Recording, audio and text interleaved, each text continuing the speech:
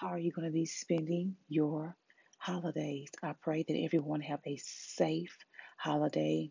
I know we're going through this pandemic right now. My prayer is just that everyone be safe, be able to enjoy your family and your friends. Remember to keep Jesus in the season because he's the reason for the season on today. I just give God all the praise, the honor, and the glory for what he's going to do in our prospective ministries on this Sunday, how he's going to move mountains, how we're going to see miracle signs and wonders begin to take place in and through the men and women of God's lives. I just thank God how he's just doing a big and mighty thing in and through our lives. Bless those right now, Father God, who might have lost their loved ones, Father God, during this time of this pandemic. Father God, we give them your name, Father God, the praise, Father God, the glory and the honor that you keep their mind, Father God. Keep them, Father God, in the right state of mind, Father God, to know who they are, Father God, and who they serve.